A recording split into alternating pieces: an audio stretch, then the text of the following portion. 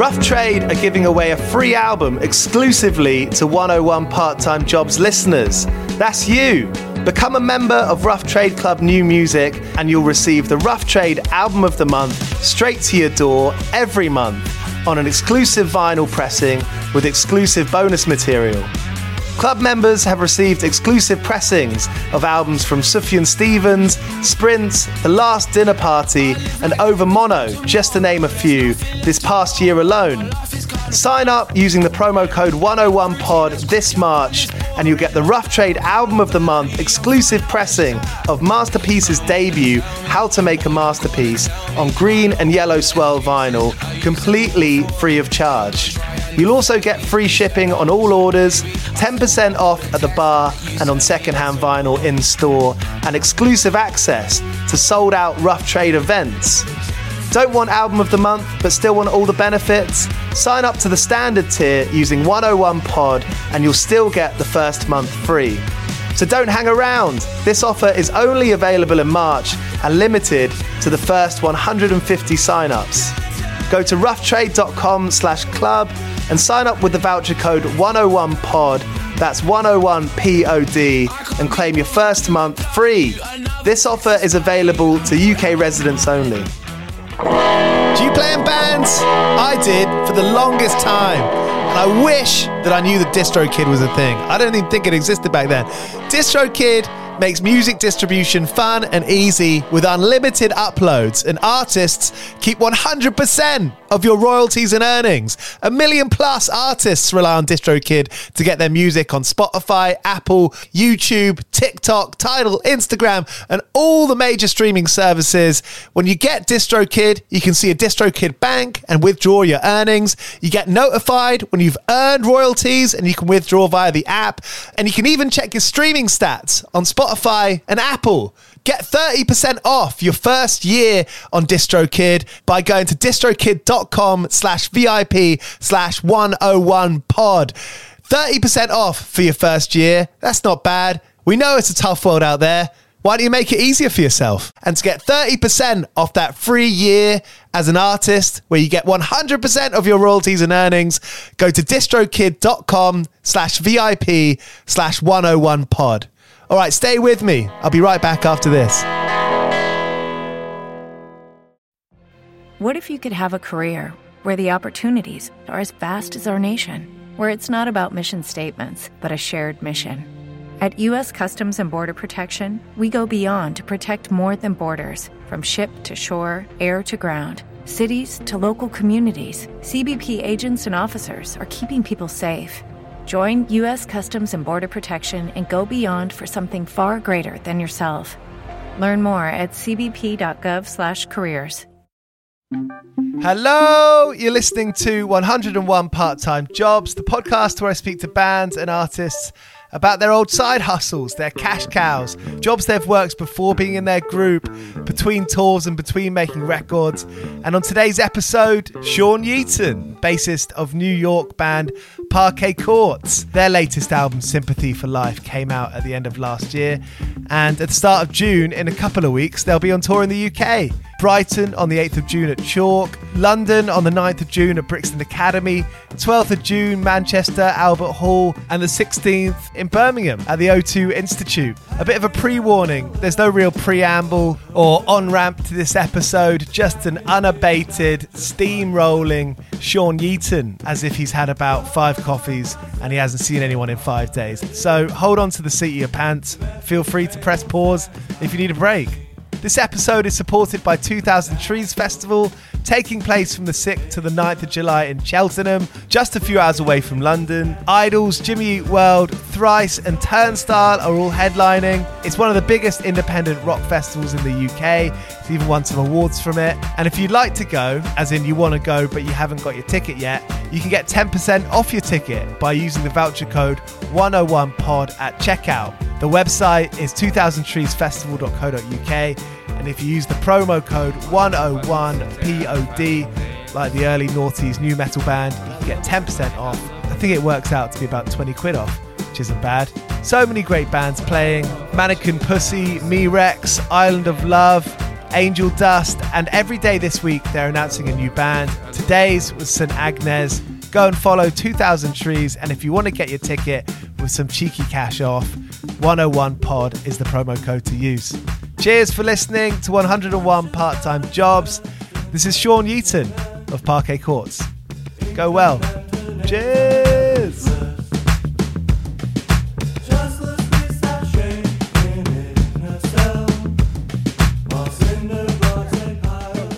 I forgot what this podcast was about for a second, but it's weird because I was just about to mention one of the craziest fucking jobs I've ever had in my entire life, like out of context, but in context. But I used to work for a moving company, and there was like one of the like things people would do a lot was get rid of pianos like for free, like just be like, we're moving and we're not going to bring the piano because it's ridiculous.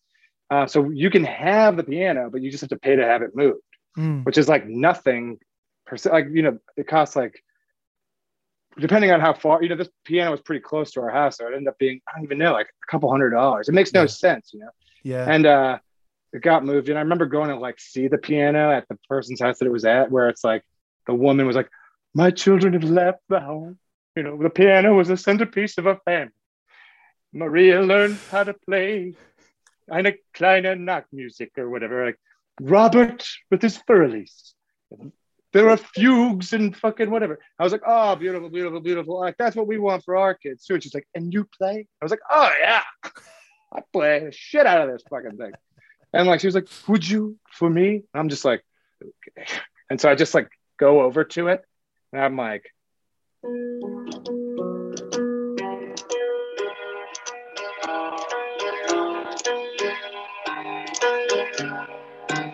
and it turns out if you just play the black keys, you can make it sound really nice. You know what I'm talking about? I can just do one of these. Check it out. Now I'm an artist. Ready?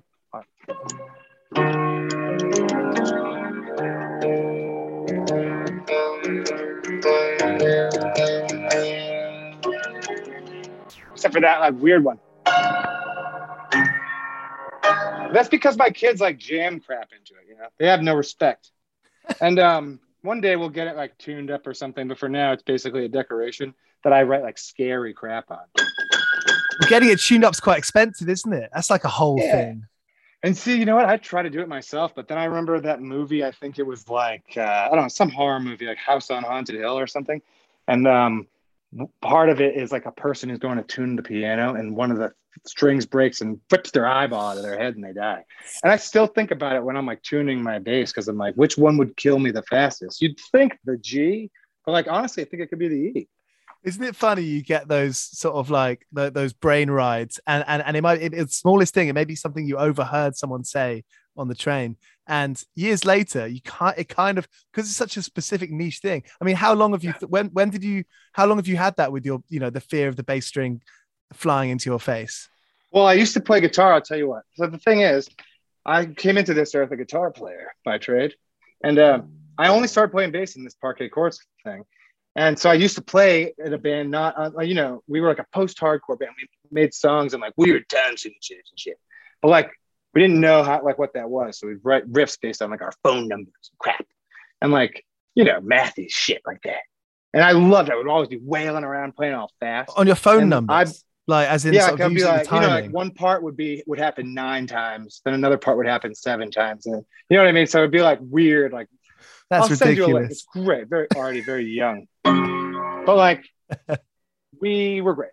But I played guitar in that band, but for the most part I was like just a show off. Cause you know, like I was younger, I was thinner. I would do stuff where like the guitar would fly around. I was a lot of feedback. So I think we even had a song where one of the parts was that the strings break. It was great, stuff like that. And that was much more like frightening to me because like even if I'm like changing a guitar string at the house, I still like am so absent-minded about it that like, you know, like whatever parts of it will drop on the rug and I'm like, oh fuck, the sharpest, like sketchiest one is down there and it's like invisible now.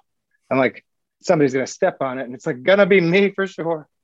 And so like those were scarier to me. A bass string, I've only broken them a couple of times and usually they just slap right against the stupid instruments. Do you have any bad dreams where you're playing your guitar and there's no strings? Man, for a while I was having this recurring dream that was like, I think I've even had it recently, where we get up to play and I look at the set list and I have no fucking idea what any of, I don't know how to play any of the songs. And so like, I mean, well, you know, whenever we started playing shows again after the like pandemic, it was so weird because I still have such a difficult, I like think of myself as a very sociable person. Like I love people. I love hanging out with people, meeting new people. I'm loving what we have going on right now. But like, in a way, I also live in the middle of nowhere. Like I'm out here by myself. I was just like making small talk with like an exterminator because there was nobody else out here. I was just like, whoa, what are like ants like? Do you love ants, you know? He's like, there's a problem with the ants at your house. And I was like, I don't know. We're kind of like in their house. What do you think? But what I'm getting at here is that like, I've really gotten great at my like shtick that I've got going on to nobody in the middle of the woods. Like sometimes like the girls at the dream house will show up, but like nobody really comes here. And so like when real people are like in the room at the same time as me, and I can't like reference Wikipedia like in the blink of an eye for something, it becomes like very difficult. And I find that like, I honestly have no idea what question you even asked that got me on this tangent, is where I'm at right now. What were you talking about? I think it came from pianos, right? And then they're great. Yeah, strings, dreams. I asked you about dreams. Right. Yes. Yeah. So like I would go up and be like, I'd have the set list in front of me, or there'd be like a song. This does happen in real life. I try to practice like every day. Like I have this book, Andrew got me this book, Bass Aerobics. Look at that. You can see like the skeleton hand. Hell yeah. Like I think I've gotten super serious about playing bass, like truly like to the point where I'm like thinking about offering a masterclass for a very, very like discounted price, you know, very good stuff. But like I'm taking these Joe Lally lessons. Like I want to be good at it, but I still have had the dream or the real life scenario happen where there's a song on the set list that I'm like, oh yeah, I can do that bastard with my eyes closed. And then like, I forget that there's like a B part. I'm like, oh shit, this song has like another part. I don't remember how to play that part. And it's just so much fun seeing what happens, like where the finger goes. Yeah. It's not often right. How did you find out about Joe Lally giving lessons? I followed him on Instagram and he just started posting about it during COVID-1 or whatever. And I was like interested in it, but I was kind of like, you know, I didn't really know what it meant. Like I've been wanting to take like a proper like lesson to learn about music for a while, but I never really figured that it would make the most sense to try to do the instrument that I fucking play or whatever. I was like, oh, maybe I'll learn how to play like a zither or some shit that I don't have. And like, I don't know, it just like kind of clicked with me. I was talking to, you know what, my friend Sean, not me, but a different guy with the same name. He's like one of the best drummers in the world. He plays in that band Pissed Jeans, you know, Pissed Jeans. Yeah. I've got a few friends who love them and will incessantly put them on when it's that kind of 3 a.m. Yes. So Sean's like my best friend out here. He also lives out there somewhere in the void, but like still somehow an hour away. We hang out a lot. He's like such a good drummer. No offense, Max. Different thing though, you know? It's a different Max. And so like, he's incredible. And he started taking drum lessons with Greg Fox. And I was like, oh shit. I mean, okay. Because like in my mind, I'm like, why would you need to take drum lessons? Like you're like so good at drums. Like I can't even believe you can do what you can do. And then I was like, oh, well, Greg Fox is kind of like that too. So now you just are kind of like sucking up his abilities, like in the new Kirby game. Well, you know, I wonder, and like not in some kind of like vain attempt to bring this back into the conversation of this podcast. It makes me think that discipline that musicians have, you know, you don't go into playing music and then everyone immediately takes you seriously. Definitely not in the world of DIY, whatever you want to call it, punk, indie, rock music.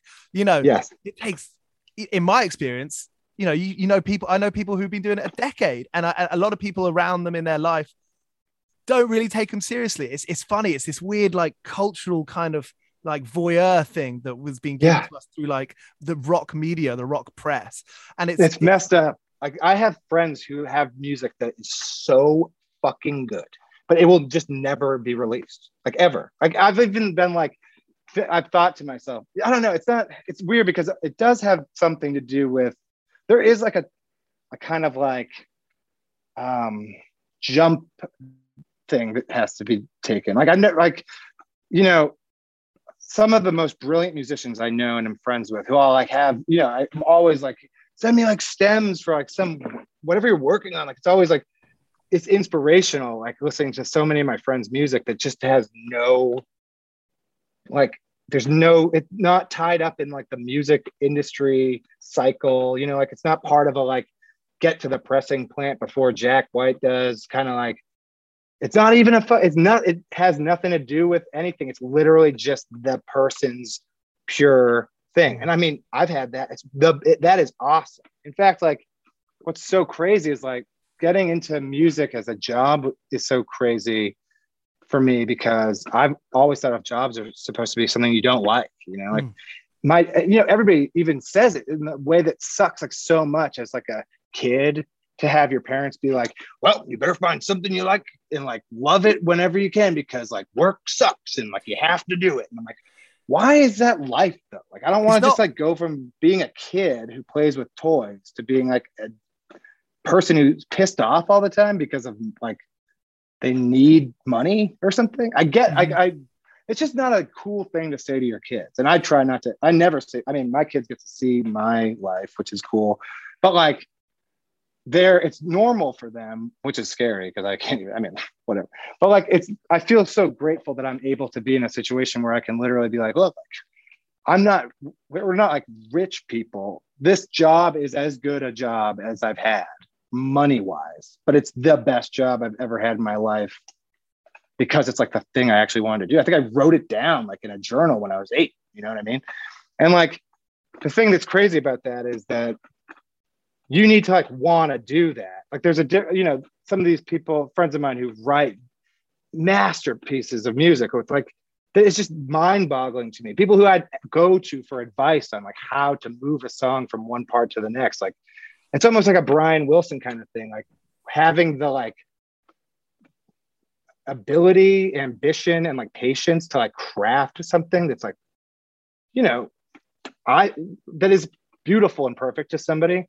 But not have the like other thing that is willing to like allow it to be like ripped apart by everybody else on the planet and then like sort of turned into a new thing. Because as soon as like a song is done and the world has it or whatever, it's like, I think it automatically becomes a different thing than it was when you were writing it. You know what I mean? And I think that scares like a lot of people, which is fine.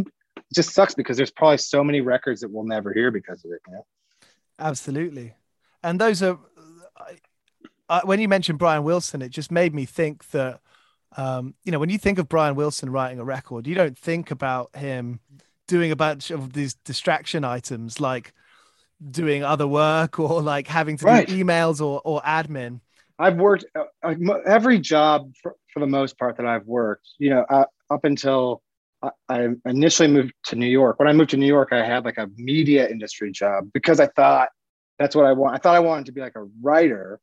And I was that for a while. I was really interested in, having that be the next chapter for me. Right. Cause I played in a hardcore band from when I basically had been on tour since I was like 17 in a band that was we did it all on our own. We literally we went on tour in Europe, the US, Canada, Australia. So I sort of, when I was done with college and whatever, moving to New York, I had really good opportunity through like a friend to have like an internship at like Spin magazine. And then I worked at like Vice and did a lot of cool shit at that place. And then I just had sort of thought the music part of my journey was like no longer a thing. Like it felt more to me like, oh, cool. This will just be like my thing. I kind of like noodle around on a guitar, like when I'm like taking a reflective break at the end of the day, thinking about how shitty everything is or whatever. And right. That's just, I was like fine with that kind of. And then like once ever Andrew moved to New York, I met him whenever our bands were like my old band, Daniel Stripe Tiger, the hardcore, post-hardcore band. We played a show in Andrew's living room in Denton, Texas with his old band. And then we ended up doing like split record together. And Andrew and I just kept in touch. And he was like, hey, I'm moving to New York. Like, want to hang out? And I was like, yes, we can drink caffeinated like liquor and do stupid shit all the time. And he was like, cool. And so we started hanging out, and he's like, I think you should play bass in this band. And I was like, that instrument's for dumbasses. Like, what even is it? And so it was just funny because like, it was just an extracurricular activity that was like happening on Wednesday nights, like literally down, not even a full block away from where I worked. And it was like, all of a sudden, like we would play, it was just such an interesting band because it was like really so different than like anything I'd ever been involved in. Like I've always been used to, these like playing and writing songs with like this very specific intention, like writing guitar parts that were based on like phone numbers or like, using like field recording samples. Like I wanted to be like arty, but like, hard and weird shit like that. And then being in a band where it was kind of like, hey, we should like smoke weed and just see what happens. I was like, okay. And that was just so crazy. I still think about how it felt to like unlearn how to play, like unlearning how I played guitar or whatever. Like I can't even really do it anymore. Like it's when I listen to even my old band that I play guitar in, I'll be like, holy shit, like I have no idea how I even did that.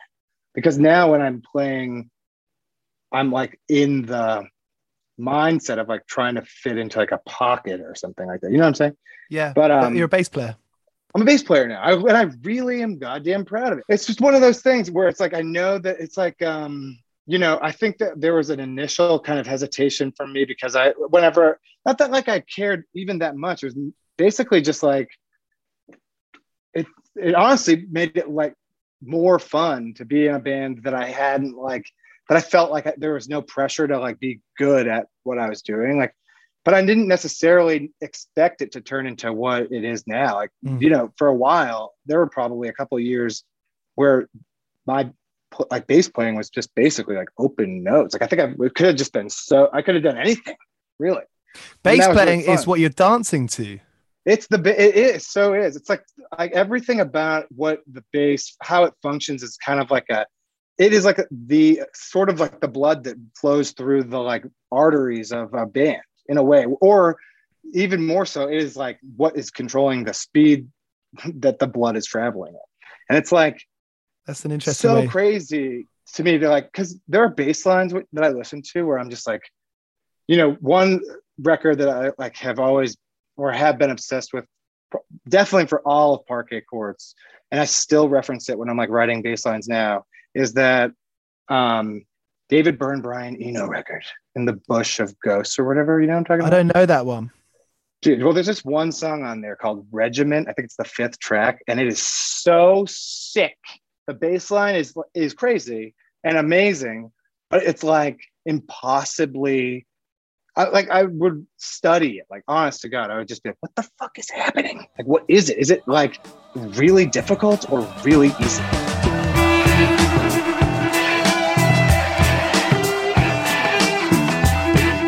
And it turned out that it's 2 bass lines happening at the same time, which had never even occurred to me as a thing. I'm like, it's like it's just funny because to me on a certain level, the bass is the most stable thing in my life, including my own mind. Like I've always thought of it as this instrument that is sort of like, I don't know, incarcerated by not being able, like, it's like sort of like the warden of a prison. Like it's like, it is still in jail all the time, like the prisoners, but like it is able to like freely roam or something. But it's just as like trapped, like there's not room for error and all that. Like it, and I will say it does feel crazier to fuck up a bass line than a guitar part, because you can turn guitar mess ups into like bitchin' things. Like some of the best guitar parts are like fuck ups, And so there is that kind of pressure like that. But then when you're listening to like Fela and shit, and you're just like, what is happening? Like, how are they doing it? Or like with like Carol Kay, for a while, like when I was working, when we were doing this new record, I kept asking people I wanted to take a bass lesson from, a bass player I admired, it was an idea that never came to fruition, but I was like, I just want to like learn how to like how does Carol Kay do the like 64th note, like turnaround thing. Like how, like, I don't need to like, I just want to see her. I want her to teach me how to do like a thing that is bitching. Or I want like, the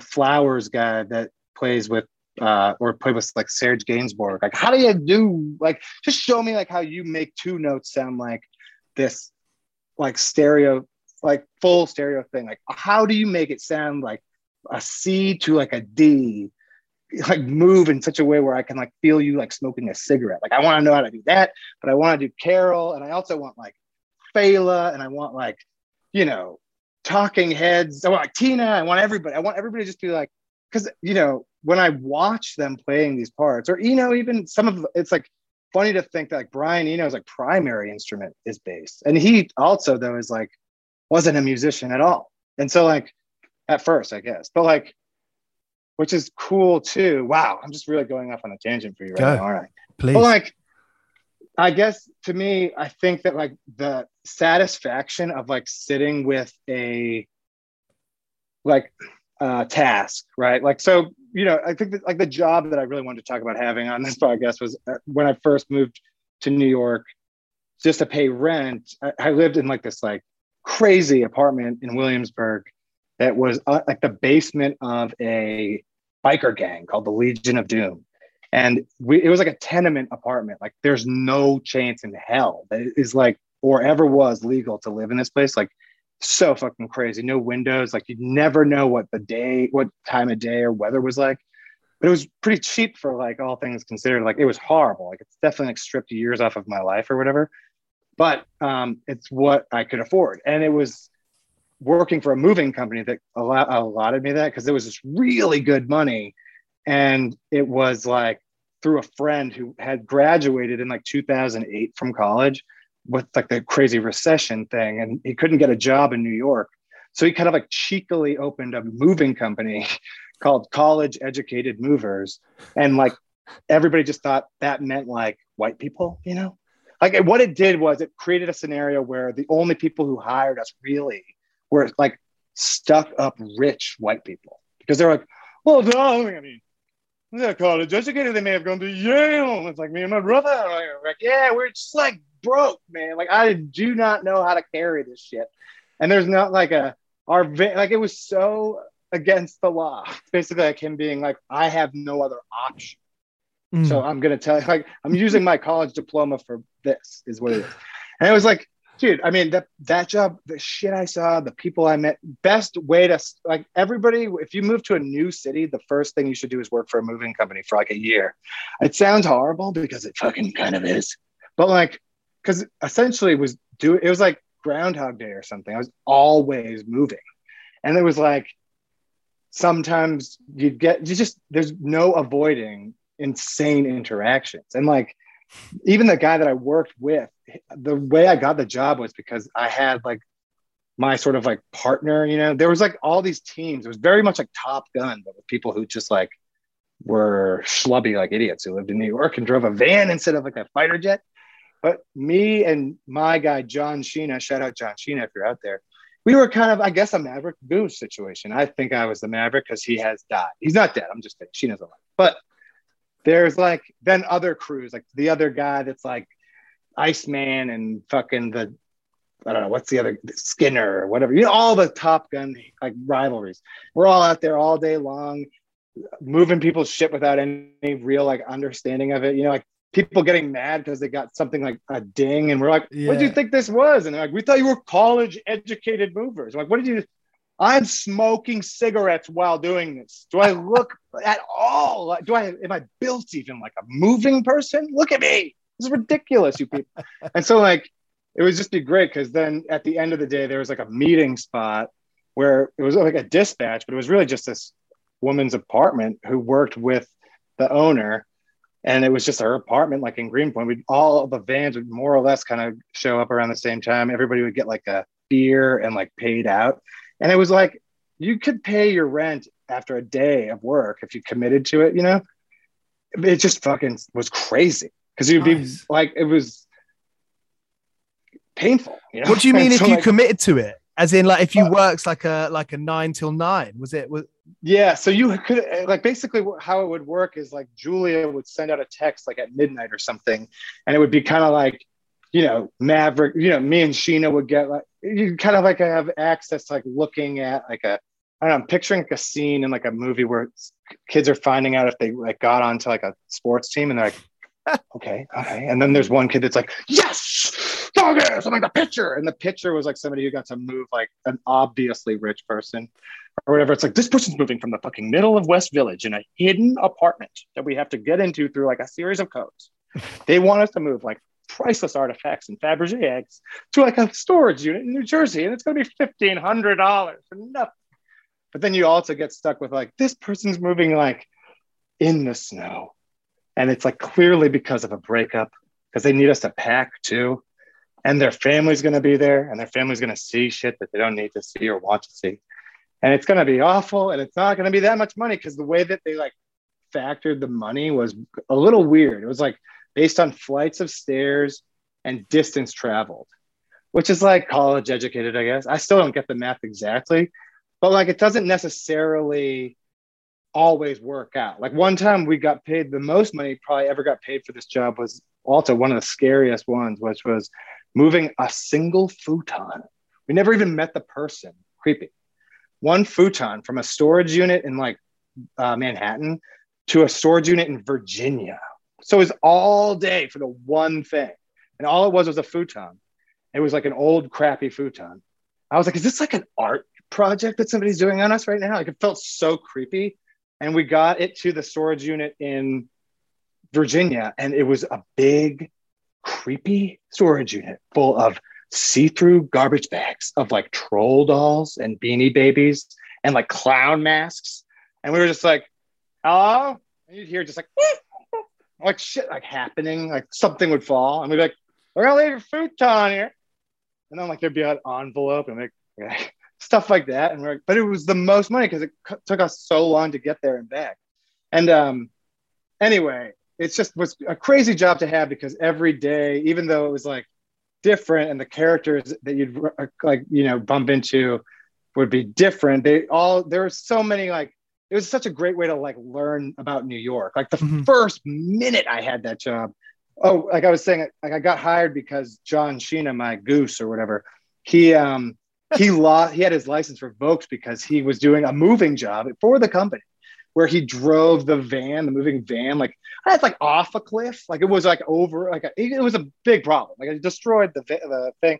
I'm shocked. Like I just can't even fucking believe it. And like, basically he was like still able to do the job because he was best friends with the guy who started it. But like, you could tell there was like, obviously he would bring it up like randomly too. Like, he was kind of like, I love him so much. He actually has taught me so much about music too.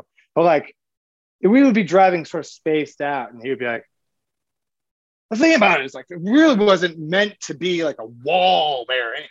I'm like, Gina, I don't think you're supposed to have a van in the cloisters. I don't even understand how you got it there. Like, it's crazy. I'm surprised you're not in jail. And so I got the job because they needed a driver. And the first day I'm on the job, I'm driving in Manhattan, and Sheena's like smoking weed or doing it, whatever. He could do anything. He had the best job sort of for the thing. And he was like, don't stop. You have to keep going. And I was like, I can't keep going. There are cars like in front of me. He's like driving on the sidewalk. And I was like, I'm not going to drive on the sidewalk. That's crazy. He's like, and the lights like turned red. And I was in the middle of the intersection, which is like a cop's favorite thing in New York. They're just like, oh, baby, you're parked in the middle of the road, darling. And I'm like, that's not my fault. The cars are all stopped because of the traffic. The city's insane. He's like, well, it's still a $450 ticket. And I'm like, because of gravity or something? What the hell? And he's like, yep. And I was like, no. And John Sheena's just like, well, there you go. That's like exactly the best first lesson for you. And I was like, oh, shit. So like the company will cover it. And he's like, no, you're probably going to use all the money you make today to pay up that ticket. And so that sucked. But like, man, the thing about it is like so much of that job, not unlike with the bass or any instrument, really, it's like there's a lot of like initial kind of, you learn so much based on the kind of shit you're not allowed to do, right? Like I learned also that day that you're totally fine is 100% fully legal. Now, okay, legal is not the right word. It is not frowned upon to drive on the sidewalk in New York if you're in a situation where you would block the box. Yeah. Another thing, if you drive backwards down a one-way, cancels it out. It's like there's just shit that you can do. I'm really glad that I was a kid that got to be part of like the Fort Thundery, fucked up, irreverent punk scenes that I've been able to, getting to play shows at like 538 Johnson and Bushwick, that craziest like punk venue. I feel like that was like, there were two punk houses in this one horrible building in Bushwick. 538 Johnson. Incredible that they would work out this way. Could be a sitcom, honestly. One of the punk houses was like a vegan, straight edge punk house where you'd go and there'd be like a quinoa element or a potluck. There'd be like literature about like anti-fascism, all the stuff you're used to seeing. Go vegan, this, whatnot. You'd play a show. People would usually like talk during part of it and be like, this song is like about like a time that like I saw something that fucking sucked and like I just want to know everybody it's gonna be okay. Sincere, but like different. And then the next one over, the punk house next to it, holy shit, it was fucking crazy. It was like all prop moshing psycho people and like the best. One of my best friends, like like Japanese hardcore style bands like Brain Killer and fucking like like Nine Shocks Terror. Literally, you couldn't go. You went to that show and you'd be like, "Oh, you gotta make sure to bring Roman candles because, like, you shoot Roman candles at people at that place. Always fireworks going off, fucking crazy. It was like the Shredder's place in the first Ninja Turtles movie. And then you'd have like, and they're just also like, they're just more punk in a like this, like they have like bitchin' like leather jackets with spikes. They were like there was a vibe. It was a vibe. Yeah. And I appreciate it. I've honestly never felt fully invited into either one. Like in a way it was like Daniel Stripe Tiger was too like, I'm wearing a fucking seersucker shirt for some reason right now. Like why? I don't know why. I just thought it'd be fun. But like I don't know. It's sort of the thing that has gotten me through and in and out of all things, which is I do have an open mind to basically any possibility or scenario. And I think the purest moments come from ones that are like, have a willingness to like be open to anything. Kind of like I don't know, like an oblique strategies for everyday life kind of thing. Like going from like just deciding to start a band based on like what you think a thing sounds like, like some of the best examples of like art and music to me are ones that are like sort of initially misinterpreted, right? Like I was obsessed with this like Southeast Asian psych rock compilation that Rough Trade put out years ago, and it's like Pop Yeah I think it's called, and it's so fucking good and really cool because there's a lot of like regional sounds, like it's like unavoidable that you'll hear instruments that are like on Western instruments, but being used to do sort of Western-y psych rock sounding shit. Kind of like the opposite of George Harrison playing a sitar or something.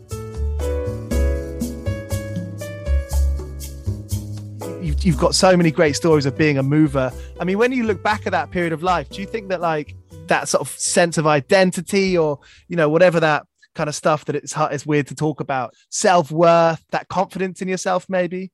Could you like kind of sum up that for me?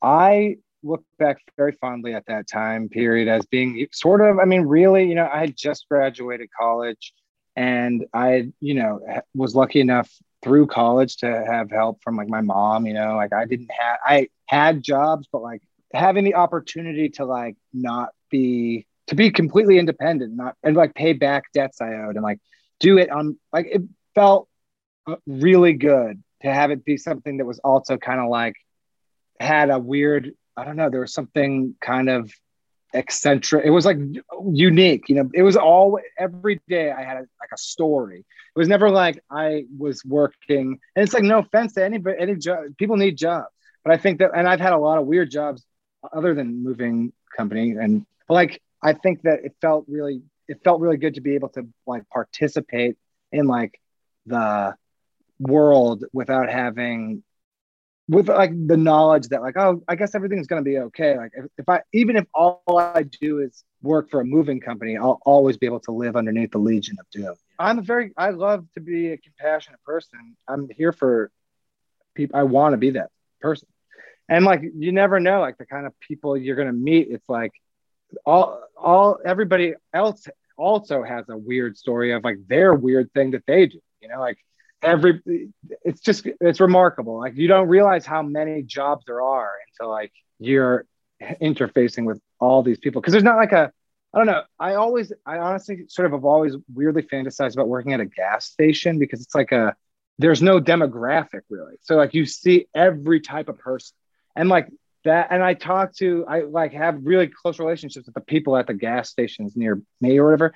I just love talking to them about who goes in there, you know, like there's no reason why like people pick a gas station based on like a penny indifference on price for gas. But other than that, it's pretty much like you're either going to get like, you could get anything. Honestly, I don't know if you've ever interviewed anybody who works at a gas station, but that to me seems like it'd be a job that would be full of interesting insights. I did. One of my friends who is now a professional musician and worked at a service station, they were robbed. He was robbed. Oh, yeah. There's a lot of robbings. Oh, God, robbings. Oh, I wouldn't like to be robbed, I don't think. I had my laptop nicked from our flat a few weeks ago, and there was no sign of broken entry. There's no sign of like entry, but that's actually been cool because now we've forgotten about it. Other than me bringing it up, I actually forget about it. And also now we use the deadbolt, so it's cool. No one's going to get in. Dude, that's so crazy. You should mention the forgot about it thing. I know we got to go. I really have to go, but I have been obsessing over the concept of object permanence lately. Like the idea of like, if you don't like immediately consider a thing, then it doesn't exist. Like I don't consider my dishwasher right now, so therefore I have no dishes whatsoever. But like, anyway, for another time, it's really great hanging out with you, man. Mate, Sean, thank you so much. 101 part-time jobs. It was a blast. Cheers for it. Loved it. Bye. Bye. So there was Sean Yeaton of Parquet Courts. I'll be back in a couple of days with an episode with Campbell Baum from the folk group Broadside Hacks. See you then.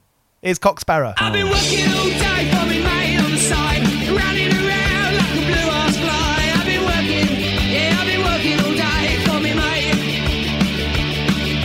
Every bleeding minute I've been on the go, up and down the ladder like a fiddler's elbow. I've been working all day for me mate.